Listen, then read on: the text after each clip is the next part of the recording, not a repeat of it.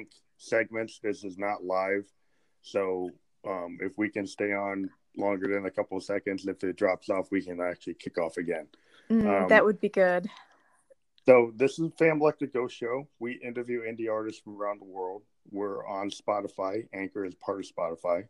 And we're on 11 podcast platforms. And so we're interviewing Ezra. You're in Norway, right? New Zealand. New Zealand. Okay, yeah. Yeah. Down the bottom of the world. Almost right. Yeah. but yeah, so yeah, it's really cool that we can talk to people, in a totally different part of the world. And we sent you the questions, so we'll start into it. Typically, when we talk to musicians, we ask them, like, when did you first get into music? At what age? Yeah. Well, I've always been drawn to music, so it's really been a part of me as far back as I can remember, and it's been a case of just expressing myself, like finding the confidence to actually pick up an instrument, pick up a guitar, sing into a mic, record, and that's just been a process that I've kind of been on the last few years. So, but I've been drawn to it from when I was young, and I've been writing and singing. So yeah, I find that with me, it's kind of like a story that keeps opening up within my heart. Because I was reading your profile on SoundCloud, on Spotify, and it says like you started writing and singing only a few years ago. So that kind of implies, at least that's right, professionally, maybe like less than 5 years. But yeah, but you were doing it before that.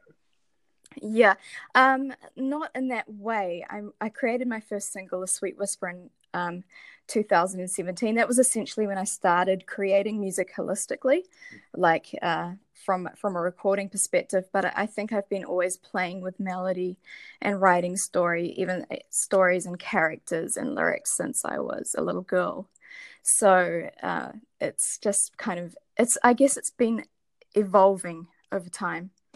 Yeah, that's interesting because a lot of artists I talk to, they do say that it's kind of like part of their DNA. It's like they feel like whether or not they were going to make money, they were going to create art, and then they found a way to actually market it or get it out there in the world.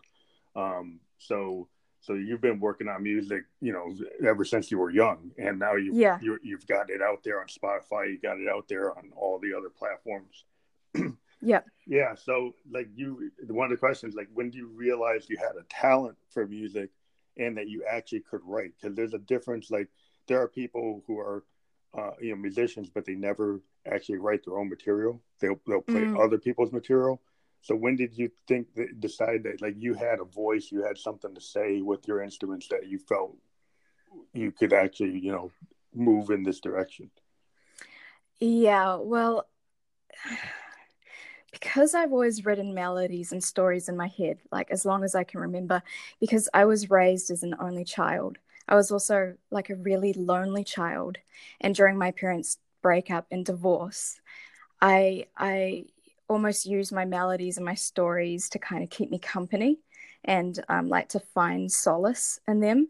And so I began to put it together. I found that my gift for writing within like just in a journal, and also my gift for melody, I found that the two of them actually worked together, and I began to formulate that and then study the craft of songwriting. And so that's been a journey that I've been on. And so I guess in a funny way that I just threw myself into it, and it became my friend almost.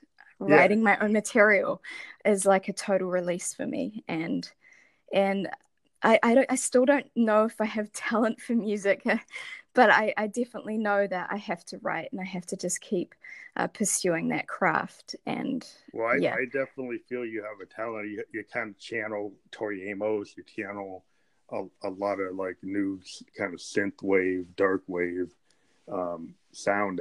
I find it really interesting. Yeah. So what I also have found, like, in a lot of artists, that they actually do use their music as like a catharsis. They use it to kind of work out their own, things that are going on in their life. And, poets and musicians and painters always seem to, they take something of themselves and they put it into their art. Totally. And I think it's like, I'm the same way. I write, I have a home studio, and I've been writing since I was like 17. And I didn't start getting traction until I'm like in my 50s. I didn't get signed by a label until I was like 51. But I Wow. just kept on doing it because I just felt like it was something that I used to express, my own personal issues. And so, yeah, I think a lot of times, musicians, some musicians want to get, on the train and be super popular. And if they don't, make it, then they don't continue. But other people, it's like part of their DNA, like I said, and they just keep on doing it until like an audience actually then finds you. Because you just keep on working, and you never know what's going to work. And failure is not a problem. I think as a musician, you keep on doing what you're doing, and you find new ways to do it, and then suddenly audiences like find you because they can relate to what you're doing. And you never know what's really going to kick it off. You just keep on working, and then sometimes you just find the audience finds you, and you find them. But That's So, what were your influences or reference points when you're writing? Your favorite artist that you were influenced by, to kind of like give people like a feel for like what kind of music like you are inspired by. Oh, that's a good question. So I really take my influences from almost any art. I will talk about like my music, but I find that it's not just necessarily musicians I get inspired by. It's anyone who can actually like channel emotion and be able to capture it and then bring it into a physical form. So I'll find acting. I'll even find like fictional characters, and I'll find them inspiring. And I'll just take parts of them that I really enjoy, and I'll almost like put them onto myself and like write from their perspective. In terms of music, I think that I grew up. I there was a band called Underoath, and that was kind of like defined me. It was like the anthems of my youth, and it was kind of like a big underground. It's like heavy metal, so anything kind of dark and with a little bit of dance, definitely I get drawn to. But I really, to be honest, when it comes to genres, I find that genres like influences, they're a bit like relationships for me. I'm not really ready to commit to any long-term genre or relationship with genre. So I basically am saying like I'll just take from a lot of different influences, just arts of all kinds, of all forms that I find drawn to, that actually capture that emotion. I find that pretty influential. So anything that takes me to a deeper experience or a new world. Yeah, I would say like when I do my music, I pull from people like Sun Ra, like very experimental jazz, and then I go toward like Hendrix, and then I'm into progressive like synth bands, or keyboard bands like Yes and Emerson, Lake and Palmer and Tangerine Dream. That's because I'm I'm a keyboardist. I'm a synthesist. I use Moogs. I use analog synths. I actually create stuff from scratch, which today it's kind of rare because everybody's using soft synths and plugins. But I kind of record in an old fashioned way. I don't use a DAW. I go directly into like a Zoom R24 and take Moogs and Prophets and Rolands and record them kind of like stream of consciousness. And it's just a different way of working because people are always like, where are your MIDI information? I'm like, well, I just have like overdubs on top of overdubs on tracks, which are stems, and I can pull them out, but there's no MIDI because I'm not running that way. But I think everybody records in different ways. Everybody's influenced by different things. But you're a musician. You play piano and guitar, or do you do everything like in a DAW? I all my when I start writing or formulating songs, I generally just start off pretty basically, actually, like on guitar, and or I'll work with somebody playing guitar, or I'll have even just on my iPhone, I'll have like a melody or a recording, and I will just bring that. I'll we'll formulate the chord structures out, and we'll like begin to basically compact the song and kind of create it, and then it'll move off into the DAW. Logic Pro X is what I use, but and so I think it just definitely begins with just quite simply on guitar melodies in an iPhone. And then kind of gets moved off into production where that takes a little bit longer, especially when you haven't trained in it in particular. And for me, a lot of the time, music making has been a little bit like groping in the dark, just trying different things until they fit, and going for like the song or the sonic space that I want for my song. And that changes. And like I said, I'm not really ready to commit to a genre or a particular style, because I think I'm still finding myself as an artist, and even as a vocalist and just as a writer. I've just got so many ideas, and yeah, and like I say, I draw from all sorts of influences: actors, actresses, musicians, characters, stories, and I'll just formulate them, even books. So yeah, I'm really taking from anything. I mean, people who actually see my iPhone and take out and have a look at my music collection, or they'll be like, "Oh my gosh, your taste is so eclectic. You've just got everything from every style." And so I'm not like adverse to any particular genre or style. I'll have a good listen to anything. And yeah, also it depends on my mood. I mean, like if I'm going to listen to other people's music, like if I want to feel deep, I'll go listen to something deep. If I want to feel party, I will, go listen to something fun. So it's pretty simple. It's like kind of like just a mood thing for me. Yeah.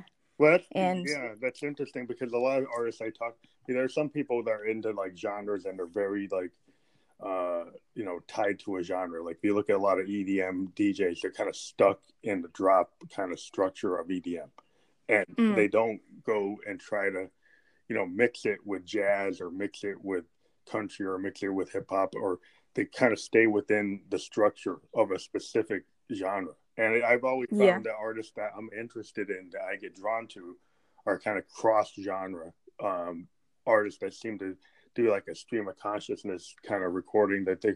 Because if you listen to your tracks, like Ginger Kisses and Rich Young Ruler and Sweet Whisper, they start off with different instrumentation. Sometimes it's piano, it's synth, it's guitar, and you have this like a sound painting style, which Hendrix brought up back in the 60s when he did Electric Ladyland, and somebody asked him, what is this sound? And he said, well, it's like a sound painting. And it was the idea of this atmospheric sound. The Electric Lady kind of is that way. It's kind of very progressive. It's somewhat like Yes or Genesis, kind of before them. And it has this kind of feel that it's like a sonic painter. And I think that's always appealed to me, when artists kind of can paint a picture in their music that you can hear a story. It's not always about like a banger kind of club beat. It's more like when you go slower in your beats per minute, and you kind of let people kind of get drawn in that's what you have, that craft, which I always enjoy. I like the way you construct your songs. So you are doing a really great job at that. So I appreciate it. Yeah, thank you. So yeah, I was just going to say, it's interesting that the way you say painting a picture, I just totally believe that with lyrics as well.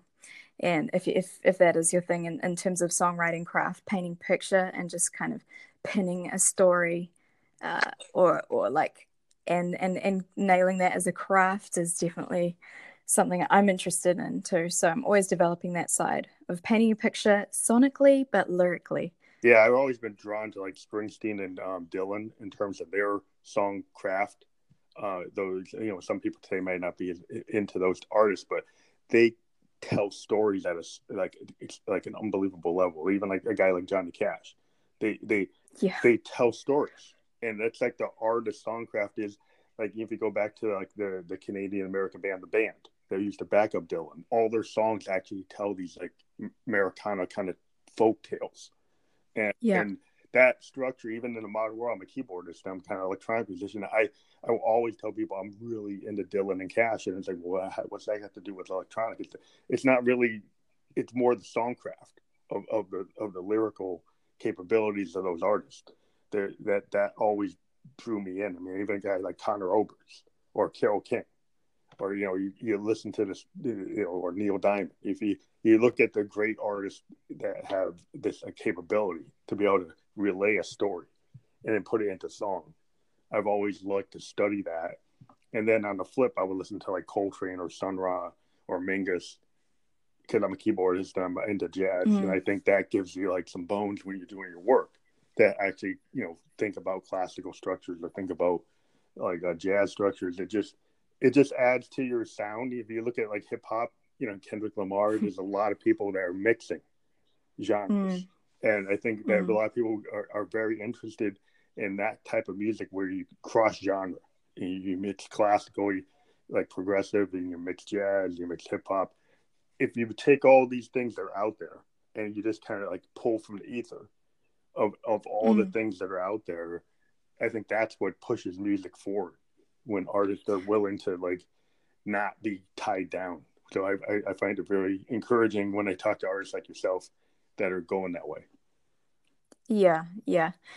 And I find it encouraging too when I when I actually manage to make two different sounds, or take from two different places musically and actually make them congeal within the door, like the DAW. So it's interesting how you could take a sample, or you could take a homegrown like sound file that you create from like a Moog, or you create from a Teenage Engineering OPZ, or you pull from like from like Logic or anything.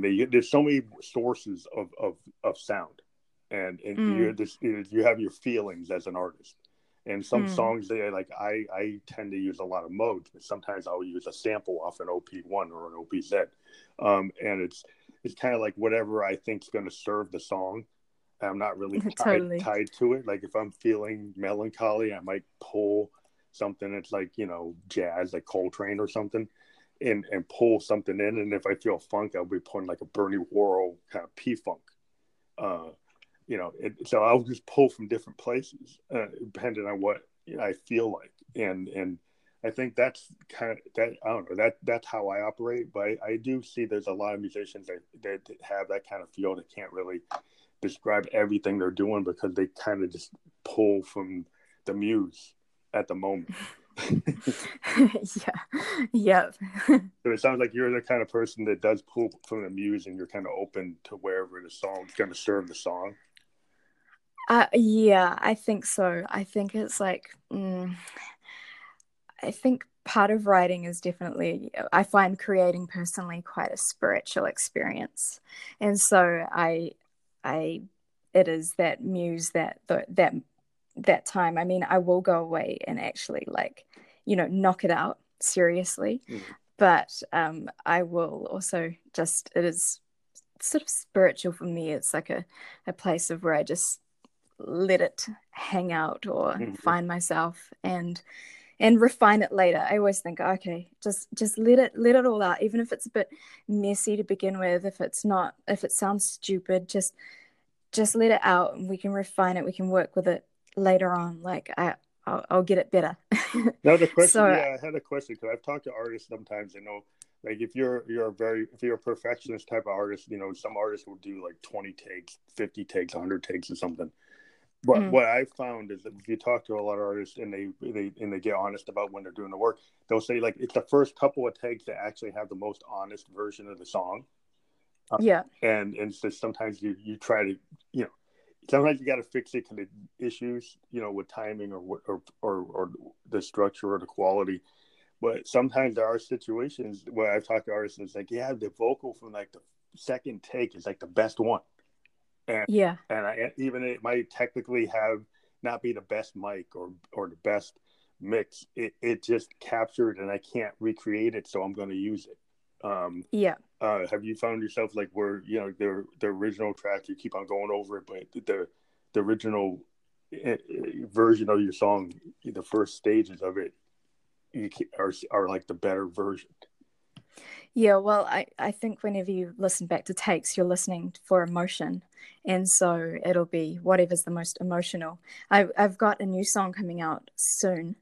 And the whole intro of it is actually done on my live mic.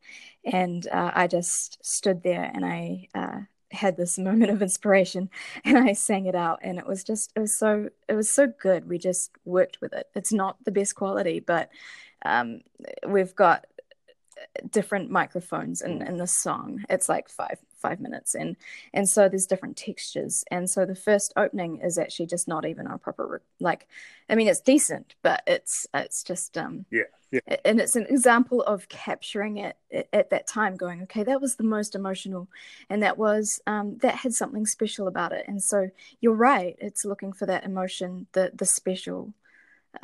the special vocal, which I'm getting better at, because when I first started, it was like a little bit difficult to know how that all worked, and so I was a little bit more like, oh no, I want to try again, but nowadays I'm just like, oh well, like just give me 5 or 6 takes, and we'll see how we go from that. Yeah. And we'll just look for the best. And also too, because if it people who know what it's like once you start getting into vocal you know, processing and all of that sort of thing, you just kind of want to get that done quite quickly. And so yeah, for me it really is just what's the special vocal, what carries the story. And yeah.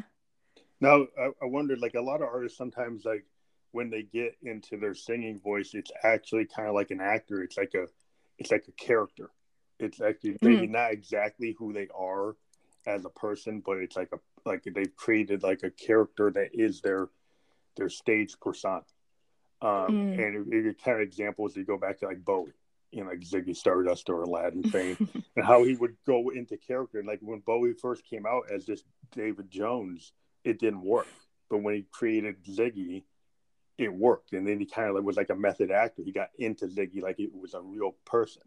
And when he did, and then, you know, Prince used to get into these modes also. Like he would create characters for each album.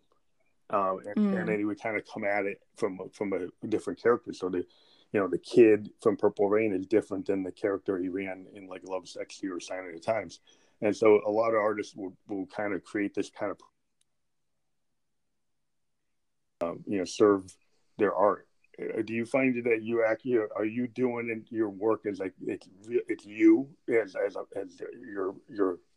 you're not projecting another character into your music, or is it actually just straight your own personality?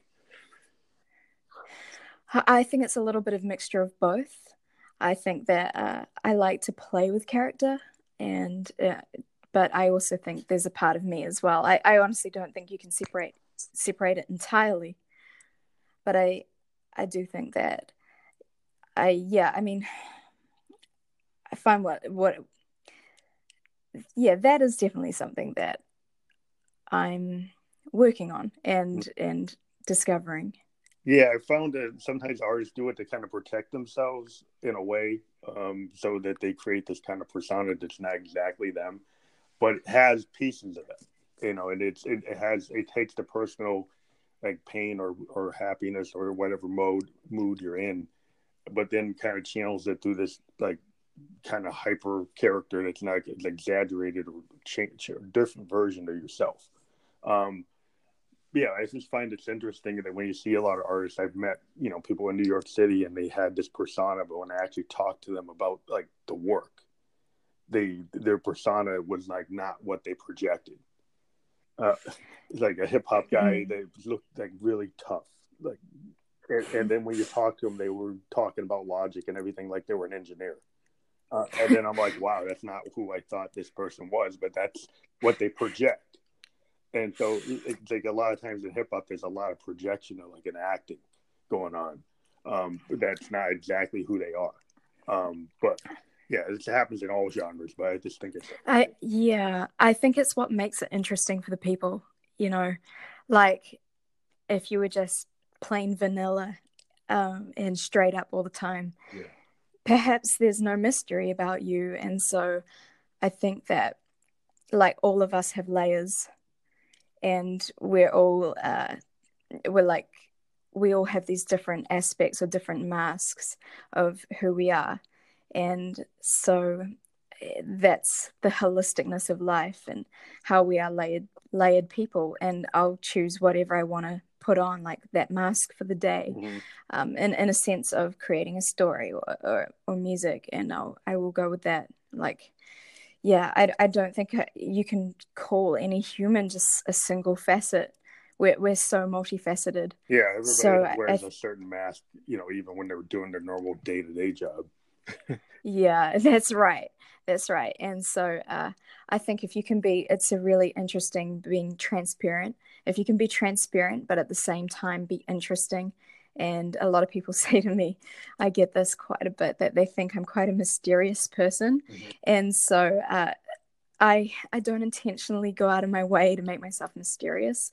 It's actually just, I feel like that's who I am. But it also plays quite well in terms of my mind and how I get to develop my art and craft.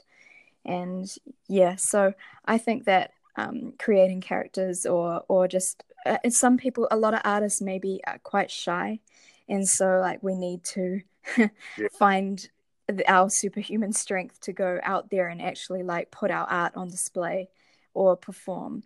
And we have to almost, there's something like we can get behind that different persona, like that superhuman persona, Yeah. and get in there and really work it and allow that part to shine. Because I mean, you just want to display that goodness and that fun.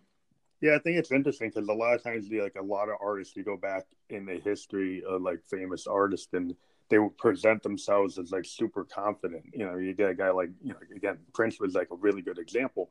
He could be on stage and just own it, like he was like a king, you know. But if you talk to him in his personal life, he was like painfully shy, really hard to pull anything out of him. He just didn't really communicate that well. And you know, even like Hendrix, there were stories that he was like bombastic on stage, but very kind of like he was always kind of in like a blue mood. He was like not what he projected in like real life. He was like a little bit more complicated, and it was not easy to pull stuff out of him. And it's interesting that a lot of these artists would project this like hyperbolic example of themselves on stage, and he was like, wow. And then when you meet them, they're like not that way at all. And I think it is like part of like when you get on stage, you can kind of, as an artist, once you find that way to do a stage persona, you kind of get lost in it. You kind of get you when you play live. I played live, and you just kind of fall into it. Like if you're like a jazz musician, you just get into the song so much, it doesn't even really matter like what's going on around you. You just get so into it that you just to kind of lose yourself in the music, and you just project the kind of power that the muse is giving you. I do believe music is very spiritual. I have a Native American kind of background in my life, and I kind of pull into that kind of spirit animal, you know, something. You know, I'm a Blackfoot Indian, and I just feel that you can pull from nature, you can pull from the surroundings, and you just kind of pull that energy and makes you stronger in that moment. And you know, like your vulnerabilities drop a little bit. But it's just interesting how artists are able to project what, you know, people who knew you like when you're younger, and then they a lot of times people are very surprised when they see these visions, like they're like, I did not see that in that person at all. You are spot on. Yeah, totally. But yeah, so have you done a lot of live performing or... Yeah, so I first started out, I'm going to be entirely honest with you. I first started out playing live in church, actually. So that was where I kind of got my first live experiences, which is kind of different because it's not exactly like you can be not like a complete, you can be a complete crazy person, but however, it's a good place to start. You know, it is giving you that experience, I guess. And so I was eventually asked to play at different events around the country, like in New Zealand, which I would do. But you know, in the finish, I actually felt too comfortable in that space of church. Like I wanted to explore more than just sort of the contemporary church writings and style and that musicality, and I couldn't shake off my desire for this exploration of furthering myself. So I think that's what I'm doing now in terms of live. I've done like outside of church. I've done a couple of events, but as you know, with my songs, I've only got like 2 or 3 out there. Mm-hmm. However, I am sitting on a bunch of songs that I haven't released yet, and I'm like currently planning an overseas tour for later next year. Awesome. I kind of can't talk about that right now, but that is what I'm planning. And so yeah, it's just playing live, I think, is how do I describe it? I think it's like the ultimate expression of how you get. I mean, I started out live. I didn't start out recording. That's a and good so place to start. that's I think as a singer and a musician, it's good to actually have that kind of experience, because that's where you always want to end up. You know, every YouTube star or like social media star eventually gets out on a real stage, and having that experience at the beginning rather than, you know, only getting it after you get that YouTube. You know, I think it's actually good for you as an artist to have that experience. Yeah. But yeah, I was reading that you have over 1 million views on your production videos, which is probably going to help on your tour with your audience. You know, to actually have your audience there, you know, to follow you. And I think that's really interesting too. Because maybe you can talk about like the process of how you create your videos, and because everybody says, you know, a lot of times, you know, everybody, you know, when you listen to a song, you can kind of picture it. The fan can picture what they want to picture, but when you create videos, the artist is kind of that's their vision of that song. And so when you create your videos, how much involvement do you have with your directors on what it looks like, or do you let the director kind of interpret what they think your song means? Yeah, well, I basically take over that whole side of things. I don't take over because I have no one I'm currently working with, so I just design the whole thing myself. And I would love to eventually work with a director in New Zealand or overseas in terms of like my music videos. But like for the one I've just did a few weeks ago that like currently editing now, it was just simply like an idea. And it was like, okay, I don't really know what I'm doing, but I'm going to have fun with this. And totally yeah, kind of, I think when it comes to screen and music, I think they work really well together. And yeah, it's something, yeah, this like it I really enjoy that expression of art. So yeah, I'm like hoping to do way more. Yeah, because I mean, Yeah. because sometimes when you do a video, like I do a lot of like kind of psychedelic, electronic stuff. I was like inspired by like Andy Warhol when he used to do with the Velvet Underground. He used to do this kind of very psychedelic, Pink Floyd, this kind of weird stuff going on behind it, and doesn't necessarily mean anything, but it's visually interesting. It's kind of like when the early days of MTV, you used to have video directors that would take a song and then the video had like nothing to do with the song. You know, it was just like I was just going to make an artistic visual interpretation, and a lot of times it's very like stream of consciousness or just, you know, have a storyline that totally matched the song.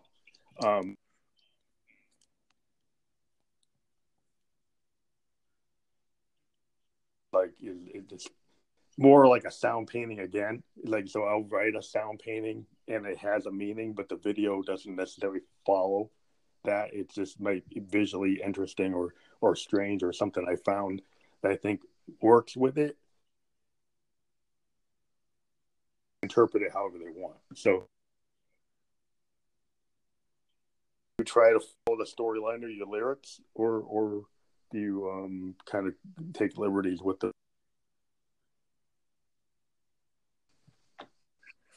I think it's important to, for me, I think it's important to have both so that you can keep the like listener and the watcher interested, but you also, yeah, I think it's just important to have both. So a little bit of structure, but keeping the interest alive too. Yeah, I think it's like whatever's going to serve the video and the song in the same way. It's like you have some tangents to, you know, you have things that that are true to what the original concept is. You want to keep them in, they think it's people are going to want to watch it. They're not going to turn away from it. So you have to have Exactly. some way to make it work. So I think Yeah. whatever it is that artistically makes it work, it's just another medium which you can use, when you go on tour, or you can have things going on behind you. That could be like, I'm very much into like rock opera. I'm like a child of the 70s. I love Tommy. I love Quadrophenia. I love a lot of like, Lamb Lies Down on Broadway. So I've actually created like electronic music rock operas in my catalog, because I find doing something like that, like a sound painting that actually tells a story. That's a very interesting genre. In hip hop, there seems to be a lot of that going on. Concept albums within the hip hop genre are very big. It's not as big as in progressive rock anymore, but it seems like that hip hop genre has found that tool of telling a story and a concept, and then having visuals to go with it has always been something that a lot of bands in the 70s used to be into. So if you visually, like when you go on tour, maybe, are you going to have an album to go with it, or are you still working on your singles as like individual releases? I think that because I've got about 8 to 10 songs, I'll probably release them as singles and then tour them. Yeah, because that seems to be like the kind of trend in the industry now, is to release a lot of singles and then have them out there, and rather than having a full album. Yeah. Because when I joined my label, I actually have the ability to put out a lot of singles, and they'll let me put out one album. But I've been kind of hesitant to put out the album because I've been like watching the performance of all the singles I put out over the last 7 months. And based on the feedback I'm getting from the audience, I'm kind of figuring out what I could put together based on the interest in the singles I put out. But then again, totally. Sometimes if you have an album, there are songs, even if they haven't really gained traction, they're part of the concept of the album. And so I would probably still include them just because there's a theme to the record. And even if the song, it's like a deeper track inside of an album, and that doesn't necessarily have to be popular, but if it's still part of the concept, I would probably include it. Yeah. So that's the difference. Like with an album, like you could have songs that maybe aren't going to be singles. Then you have your singles in there, but the album allows you to have like a whole concept. So are you interested in an album? Artists today that seem to kind of feel that albums don't work as much as they used to. Yeah, I mean, I really want to do an album one day, but I think that I need to just kind of get a few different, find out for me what works, and for my fans, like what works and what they like, what I like. Mm-hmm. And then we will, get an album together of what everybody likes. Yeah, so a lot and of package that so up. a lot of the songs because you're holding on to, would they be part of a future album, or you just all would be single releases at this point? I would say at this point, single releases, to kind of keep up my output. With like an album, maybe people would, I think like an album's almost like when people just want to sit there and play, like, oh, how do I say this? I think really established artists do well with albums, where there's been like actually real thought and kind of like the golden thread running through it, and where you can actually sit there and listen from start to finish, go, man, that was a cool album. Yeah. Like I really like that, and you can't wait for the next, I don't know how many years or next year or whatever, when they put out a new album, and it's just there to sit there and just, there's only some artists I find that I can actually sit there and listen to their whole album. Yeah. So yeah, I would like to get to that point one day where people could actually sit there and listen to my whole album start to finish and go, oh my gosh, I love it. I can't wait till when she does the next one. So yeah, I'm just, that's like kind of, future plan. Yeah, future plan. But I think there's probably a lot to it. And also I obviously don't have a band Yeah, yeah. and all that. So there's yeah, there's that side of things too. So yeah. Yeah, I mean, I used to be in bands a long time ago, and then I became like the single artist, and I kind of like do everything. So Mm. kind of like my heroes, like Stevie Wonder and Prince, like they were guys that would just sit down and do the whole thing. So we have guitar players and drummers I've worked with. If I go on tour, I go with them. But yeah, it's interesting, today what you can do, because if you're in a home studio and you're like, oh, I'm just going to put the effort in, I'm going to play every instrument, I'm going to do everything, you can. And if you have a vision and, dedication to do it, but there's always like, the issue where like a real drummer is going to probably play better than anything you can do. A better guitar player than yourself could always do better. And so, there's always that kind of feel like, well, I could get a band bring in. But then also there's kind of like the intimacy of being a singer songwriter. And even if you're not the best player on everything, if you play everything, it kind of has this feel of a singer Mm. songwriter that it doesn't feel like anything else. So then that in itself becomes the attraction of the music, because it's kind of this singular creation, which is interesting because then you can actually put material out in that way. And it's kind of how I got signed because they liked what I was doing in that way. But to be a live performer, you usually have to have like a backup band, unless you're running like a DJ, then you don't. But yeah, there's a kind of merging of different things where you, as a singular artist, you can come out as an electronic musician, like with a Euro rack, and be very experimental by yourself with the big Mm. stack like a Keith Emerson and just kind of run it. Um, there's a lot of different ways to do things today where the technology allows you to present yourself if you want to, um, in that way. So it's interesting. So that you're going to have this tour that's very exciting. Do you think you'll end up in North America, or will you primarily stay in your neck of the woods? Uh, my plan is definitely to get to North America, um, but I have a few places that I plan to go first. And for New Zealanders playing in your country, we, if we want to uh, sort of play and make it worth our while, we have to have like a particular visa. I don't know. Okay. Yeah, you can't like kind of count. Like I don't trust myself with this information, Yeah, but yeah, yeah. But I think that I will have favor, and yeah, I will. I'll get there, yeah. That'd be and cool. Yeah, because I mean, I'm yeah. really into. I love, the whole point of my show is I'm a music fan and a musician, and like you, I listen to everything, and Mm.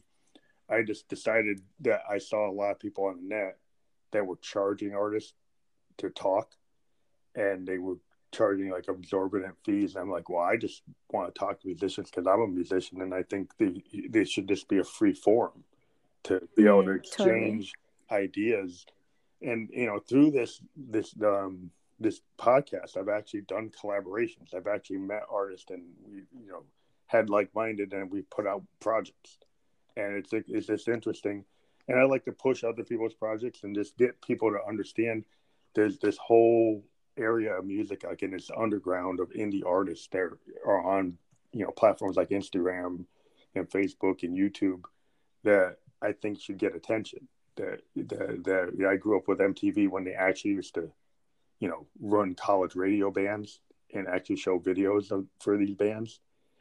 Wow. So they actually the indie scene was really being pushed at a high level, and then Yeah. and they used to interview bands that weren't in the top 10. They were more at the bottom 100. um, and so that always inspired me to, 'cause I had this punk aesthetic when I was young. I used to listen to bands like Husker Du and the Replacements and Bauhaus and like a lot of bands that weren't super big but like critically acclaimed and had a lot of good ideas. And it was just interesting when I was young. I could see these bands on MTV, I would see the replacements. I see who's going to do. I see the talking heads. And now you don't really get to see that. You see it on YouTube. You see it on SoundCloud. You see all these different other services. But I just wanted to be able to give artists a way to be able to express themselves and talk about their music in a kind of free form. So that's why I started doing this. But, yeah, that's really cool. So you've already answered the question that you have, like, you cross genre already. You already work with, you're not stuck to any particular genre. But have you thought about collaborating with people from different genres on your projects? Definitely. I think with Instagram, a lot of the collaboration requests just came flying in at an alarming rate for me. Yeah, that's the one cool thing about the platform. You do maybe get more than what you want. Yeah, that totally. And so I find for me, I'm just looking at like people that obviously the music interests me, and that I think just it'll be fun to do, because like, and if we can create something that we both like, and that's cool. And yeah, depending on their setup too. And yeah, and like I just want to work with people almost better than me.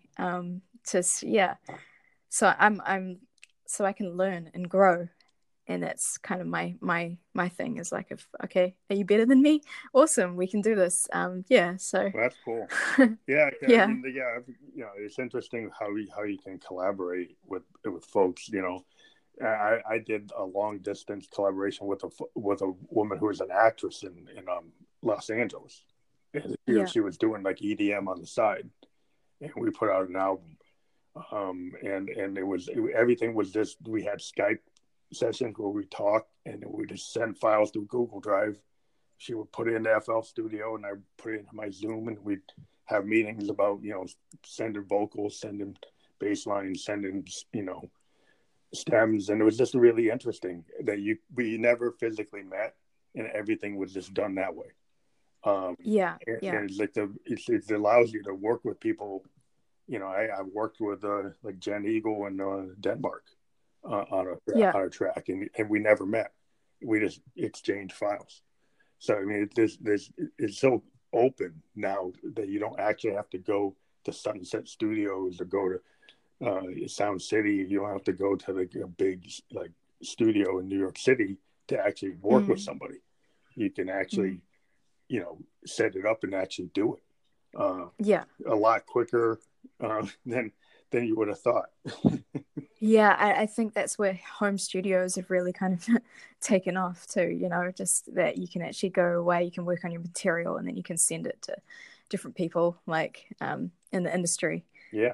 And yeah, and I think that the thing with social media is, I do get a lot of collaboration requests. I'm open to that, and I will go through, they'll send me their material, and I'll go through and have a listen, and we'll connect, and yeah, I like it because I mean, everybody who I've worked with and I've met have basically come through that form, and I think it's fun, and there's this kind of community that gets built, and we get to help each other out and enjoy each other, and that for me is like really exciting. So yeah, and they kind of keep up to date with what I'm doing, and vice versa. And yeah, so it's like growing that community, and of musician, different industry people, whatever your kind of producers, mixers, whatever your thing is. So yeah. So it's really interesting, because the arrangement I have with my label, that the recording engineers take my stuff and then they engineer it and then they send it back to me, and they have like an art program where they work. I actually create a lot of the art for my covers for my releases, but then they do the logos and stuff, and we kind of go back and forth on what it looks like. But it's all on the net. I've never actually gone to my label's office in New York. Even though New York's not that far from where I am in New Hampshire, I haven't had to go. Mm. And it's just interesting today that in this world that you could actually like never set foot into your label's office and still be putting stuff out. um, Yeah. but yeah, it's just the current state of the music industry though is interesting. I think the social media allows like a lot of people to get through the gate that back in the 70s and the 60s, like the labels kind of controlled who would actually even get out into the world. But now there's like so many artists that can get out there, but whether or not you can get traction, and then also like how the streaming services pay artists is like up in question with some artists thinking that we're not really getting the compensation we deserve. So what are your thoughts about like how music is distributed and what's going on in the industry?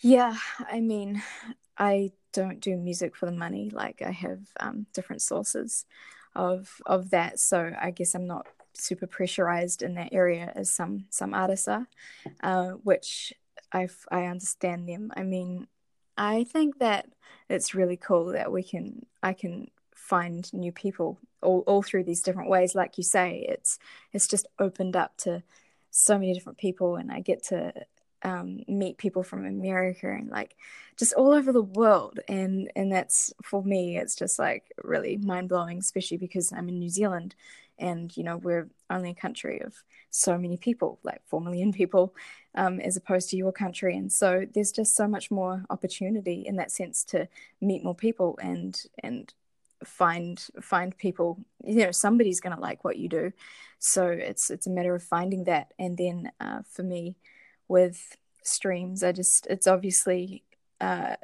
big streams. You just need big numbers eventually. So I like I'm not there yet, but obviously the people in the top 10 would know that, you know, finally they supposed to start making money on streams and tours and all of that. But for the littler people, yeah, I think it could be difficult for them. Yeah, what I found with those smaller indie bands, they're like less than 100,000 like streams or views on any of the platforms like SoundCloud.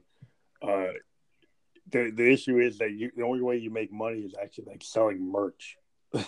Like if you Yeah, sell yeah. like a T-shirt or you sell a button or you sell a poster or you sell like a vinyl version of your album that you self-produced and made 1,000 copies, you'll make more than what Spotify will send you. Mm, And that's how you actually make your money. The yeah. Spotify becomes more like the radio. The Yeah. SoundCloud becomes more like the radio to get you out there so you can get into a club in New York City, but you actually Mm, make money because you sold like 200 copies of your vinyl at New York venue. Is mm, how you actually made your money, which is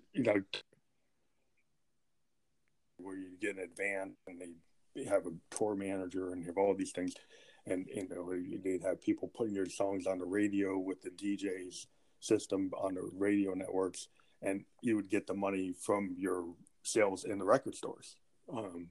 But now people don't really buy records, except like what I found is they buy them in at least the U.S. If you play a show and you bring your vinyl or you bring a cassette or you bring a CD, you will sell that physical copy at the show. But yeah. you have a hard time selling it on the net.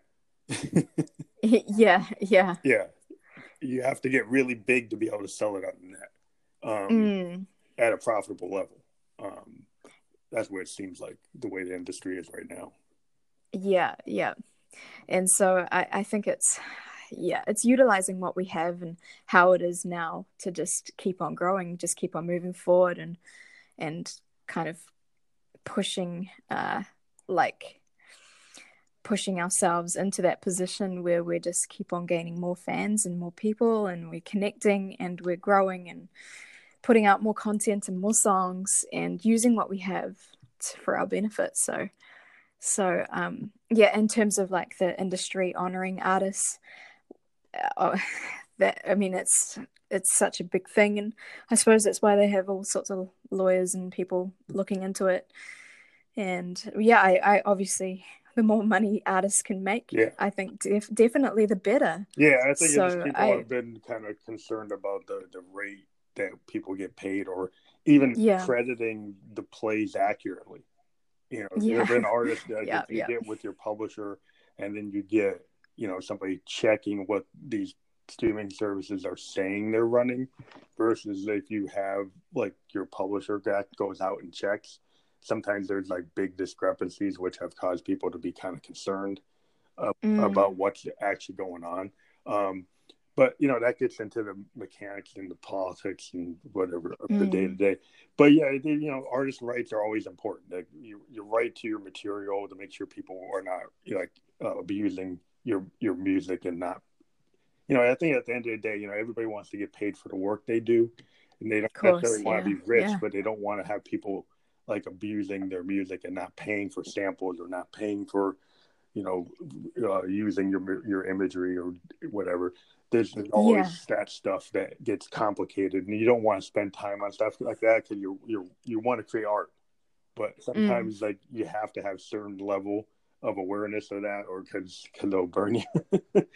Yeah. But yeah, it's just interesting. So in terms of new material, I've seen your new release with your latest release for 2019 is the song that we had talked about briefly. But Rich Young Ruler in the radio edit, that's the latest track? Everybody? Yeah, that is the latest track. Yeah. So maybe talk about that, and then we'll probably kind of sign off, and then we'll talk about how this gets distributed. But yeah, maybe we could talk about like that release, and maybe the future releases that come out. Are other songs going to be in that type of sound that you have for that song, or you indicated that you have a lot of different like styles, so that doesn't necessarily represent everything that would come out in 2019 is necessarily going to sound like that, right? Yeah, like this one that I'm like just in the middle of wrapping up. I've wrapped it. Actually, it's been finished for months, but I'm just doing the admin side at the moment. And so yeah, that is quite different. It's probably more like guitar based, and it's almost like I'm singing differently too. And so I'm looking forward to just having those contrasts and as opposed to what I was doing in Rich Young Ruler, which was kind of more, I guess, a little bit more poppy or upbeat, while at the same time still being kind of dark and having those moments. So yeah, I'm looking forward to just growing my different displays of sounds. So I feel like but somebody's going to ask you like what genre you would put that song in. What would you say that is? Rich Young Ruler. Yeah. Okay. So I asked a lot of people that, and some people said straight down the line pop, and I was like, oh, I mean, maybe, yeah, it could be, but I think that it could be alternative, maybe, if you were to like indie. put It it could in be there. like indie pop, like a very it's kind of like an indie pop, sound. But that kind of opens up to a lot. Alternative's kind of been overused. It's not exactly representative of what's going on today. It's like more like you hear things like synthwave and psytrance and dark pop and which kind of comes from this idea, Evanescence style kind of dark pop kind of focus.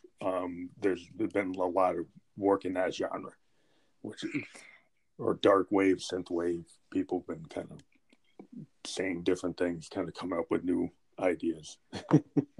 Yeah, it's like a new perspective on it. I think like maybe I could just align myself with dark pop for that. For now. Yeah, I think dark pop is getting bigger. I actually talked to a dark pop artist last week, and it seems to be kind of like Evanescence is getting more reference in terms of like where people are coming from. Where everybody's coming from, but that's everybody. People understand that in the U.S. If you say dark pop, and what's that like? It's like Evanescence. I go, oh, okay, I understand that. But yeah, it's just like I'm a synth wave, new romantic. Go back to bands like like New Order, Depeche Mode. That's kind of like we're heavily synth focused. That's where I like live, where people are using Moogs and Prophets and Jupiter 8s, just the mechanics of it. But I love the sound of those analog polysynths. And that's kind of where I focus, because they just bring this kind of lavish sound. If you're trying to create sound paintings with synths, the analog polysynths from the 80s just have this sound that just layer you with this like overwhelming power. that I find digitals can do things that are cool, but the analog synths can just evoke like emotion like the way guitars can. And that's where I kind of lived, in that zone. With bands like, they're probably the most, Churches is probably the band I appreciate a lot, because they do use to the Juno 106 with Roland's like old polysynth from the 80s. But I like the way they structure. And then they have that kind of dark pop nature, because even though they sound kind of happy, the lyrics that come out of Churches are not. But their new wave beats are it's kind of cool, because they have this new wave kind of like very charming, kind of uplifting beat, but the lyrics are kind of dark. So it's kind of this dichotomy of having like the synth wave, new wave sound with this dark lyrical content, which I think is interesting. I always find people use duality or dichotomy. I like that. I agree. Yeah, I agree. And like, I think it's like, this is completely off topic, but it's like a woman in a wedding dress. Sometimes she goes and takes pictures next to a wall of graffiti. Just to standpoint. Just yeah. The things you can do with art, you can do this kind of duality, dichotomy, kind of yin yang thing, where you can show all this like layered stuff that's like, that's a little more complicated than it seems, or you're trying to evoke like some things.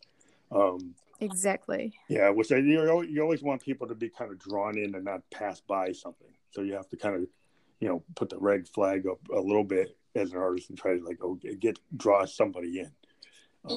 So you got to create the first couple seconds of a song. You got to get them to not skip it. So you got to find out like what's going to really, in the first 20 seconds of the song, get somebody to, so they don't hit the skip. So as an artist, like, how do I draw that? As an artist, what's gonna work? Well, it's great talking to you. As what we like to do is we've had people come on 3-4 times to talk about new material or new releases or tours. So in the future, if you have a lot of new material to talk about, we typically have done episodes where we've actually kind of previewed people's albums and discussed tracks on new releases. Like if you have things that you want to put out and talk about in the future, if you have like a bunch of singles and then you want to talk about them in the next couple of months, you could come back on. That's great. Yeah, that's good to know. Yeah, so we're very happy to have you on. We're on, like we said, we're on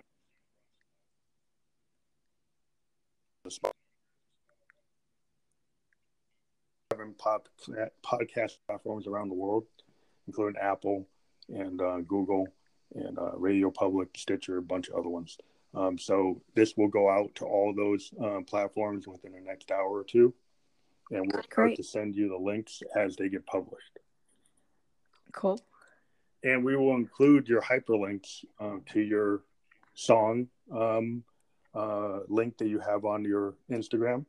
And we will include your Spotify link. And these are actually clickable on all of these platforms.